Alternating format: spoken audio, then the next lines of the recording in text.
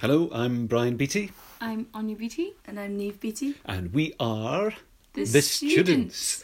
And a long overdue time that we got together. We were together over Christmas and New Year, and we didn't manage to get our act together in about a month to do one of these. So this is long overdue. We probably need to still even catch up with you, Niamh, on how the first term went. So we shall do that.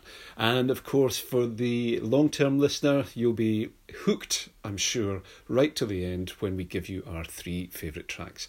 Anyway, let's cut to... Well, actually, let's start with Niamh. How did the first term go? I know it's a distant memory now, but good, bad? Yeah, no, it was really good. Glasgow was not as locked down as it is now, so it was much better, I think, in that respect. Like, we were in tier 4, but that still meant that the shops were open, so at least we could go up for that, and you could go into cafes, whereas now it's just the wee cubby holes and takeaway sections, and not even the shops are open, so... So there, but there were no classes or no person-to-person classes, all online. All so online, yeah. You were just in the flat with the 5 of you? Yes, but that's the same this semester as well.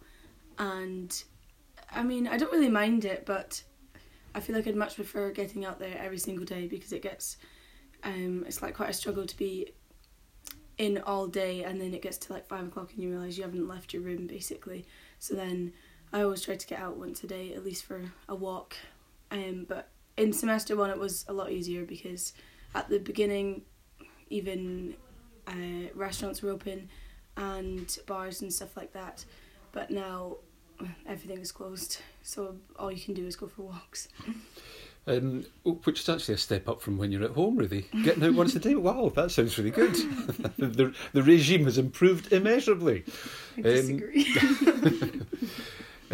Anya, what's the score with you? Has it been good, bad, indifferent this term so far? This term, much the same, I have to say. Coffee and a walk is now the only thing giving me serotonin. But yeah, everything's online. I have more not in person, but like face-to-face tutorials, not even face-to-face, live tutorials, which is a step up than last semester. Which is interesting. I kind of prefer my courses this semester as well. They're more up my street. And yeah, it's fine. It's just that it's what Niamh says. It gets to about 5 o'clock and you realise you're still in bed. And you haven't seen anyone else today. And you I have never to do said something. I was still in bed. Okay, well, my flat is cold. So, yeah, that's it. And the whole kind of travel thing, I mean, it's either be isolated at home with your loving parents and siblings, or be isolated in a flat in Glasgow or Edinburgh. Is that a big dilemma? Yes, for me. Mm-hmm. Yes. I do hate, because normally, like, in the last few years, I would come home every 3 weeks or so, and that was good for me. I need that, I think. And this has made it very difficult, obviously, to do that. Like, we shouldn't, really be here now. And just it makes you feel really bad, like, coming up north again, even if you have a valid reason to do so. And just makes it really difficult, and you're worried about, you have to get a test and stuff like that. Like, just not unnecessary stress, but added stress, which is not very nice. And I miss being able to come home really easily, just whenever I want. I miss that, one of the most things out of COVID, I would say. And if you want to come home, the regime at Strathclyde is pretty good, isn't it, in terms that you get a test and a result within 12 hours sort of thing? Yeah, you can go for a test at any point in the day. Like, I've gone for a test at 7 at night, and then I've got my results back at 8 in the morning, I think. So you get it back really early in the morning, no matter what time you get it the day before. So anytime I've wanted to come back up, I've gotten a test and got on the train the next day, which is pretty ideal. So what's the story with your pals then as well? Are they, is everybody just staying at home or going to uni, or are people nipping back and forward, just not as frequently as before? Well, with me, I think it's a bit of both. Some of my friends, I know that their parents just haven't let them down at all, so they're still back up here. And they really hate that, because they think it's like ruined semester 2 for them, which also it becomes quite tricky for like choosing your flats for next year, because you haven't seen like your friends from semester 1 in months, and then you've got all summer to go basically. So I don't think that's good at all. I'd really hate that. but not. I wouldn't say any are going back and forth freely, but majority of my friends are actually done at university, which is quite good. Yeah, it's slightly different for you though. Yes, well, my home girls, my home friends, all three of them are still just living at home this year. But from my uni friends, they have popped home, I would say, but it's definitely not as frequent as they would have in the past. My nickname is the COVID police at uni, I have to say, which is funny. So yes, I think probably more than me, but also that is just ease of access because they're all central belt people, whereas I obviously have a bit more of a trek. But yeah, definitely less than they would have otherwise, which I think is kind of normal. I don't think anyone is like really staying completely put. Mm-hmm. And academically, how do you feel? How do you feel it is in terms of the value of what you're getting? Or I mean, yours, Niamh, seems to be pretty good. The lectures, the online lectures and stuff. Yeah, no, I really enjoy my course. I think I was very lucky. I don't think it would have been that much different if it was in person, but I've not got anything to compare it to. But the amount of information that they put on like the Strath website, basically,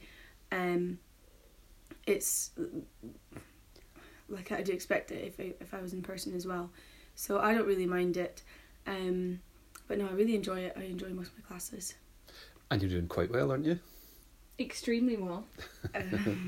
Some things I've done well. You're being very modest. No, you're doing very well, I think. And you're doing... Fine. That's a lie. You're doing really well. I'm doing all right. Is it harder to motivate when you're in bed till 5? Actually, no. To be fair, I'm a lot more self-motivated this year than I have been the other years, because you physically have to be, like, otherwise, like, it wouldn't get done. So, and I'm fine. Like, I can just make my own wee schedule and routine of like when I'm going to work and when I'll go for my walk and whatever. So not really that so much. Just that there's less support from the uni coming. Like, if I had a question or something, I could normally ask it in a tutorial, but now, like, it's just kind of a bit different, and we're not getting a lot of content. Like, one of my lectures was 12 minutes long the other week. 12 minutes? Yes. So I have about 3 days a week of work, and then, like, assignments on that, but I didn't have assignments for a while, so it was really just, like, a 3-day week, which is not the most challenging. And a 12-minute lecture doesn't sound as though it's really extending the work of the lecturer terribly much. No, not exactly. No, that was a short one. Yeah. And obviously you wouldn't get that in person, so it's just interesting seeing the difference. And also teachers not getting back to you when you ask them questions for a few days, which is fair because they've obviously got a lot of emails coming in, but... It slows the whole thing down. They can get away with a lot more things, I think. Yeah.